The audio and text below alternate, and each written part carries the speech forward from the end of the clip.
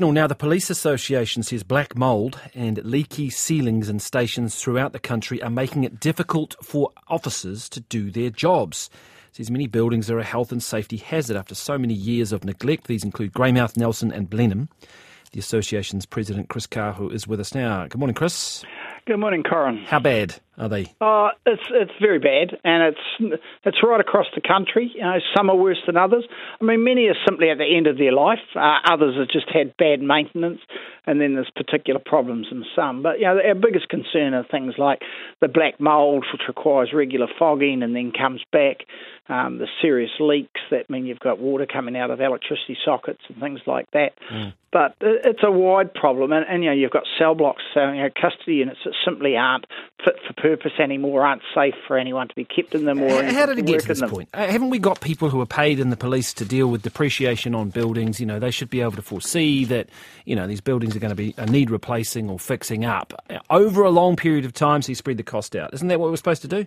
Yep, that's what should have occurred. I think the challenge has always been getting the governments to put the money out there to do that and to have a program that's funded, you know, over time.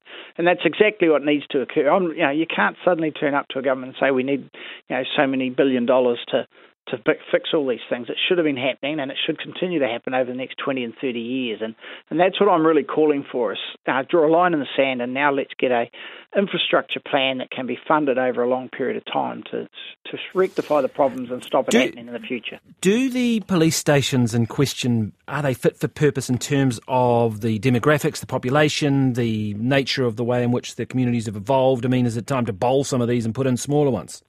Yeah, that is the challenge. They're not all fit for purpose. I mean, we had a big building in the early 60s, and you travel around the country, Invercargill, Nelson, you know, Whanganui, who's about to get new. So they're all the same sort of stations, and they've hit their use-by date, and so they're redesigning them. But what I have seen, the challenge is you can build smaller ones, but then the area grows, and suddenly the station's not fit for purpose anymore. So you do have to do some future-proofing as well.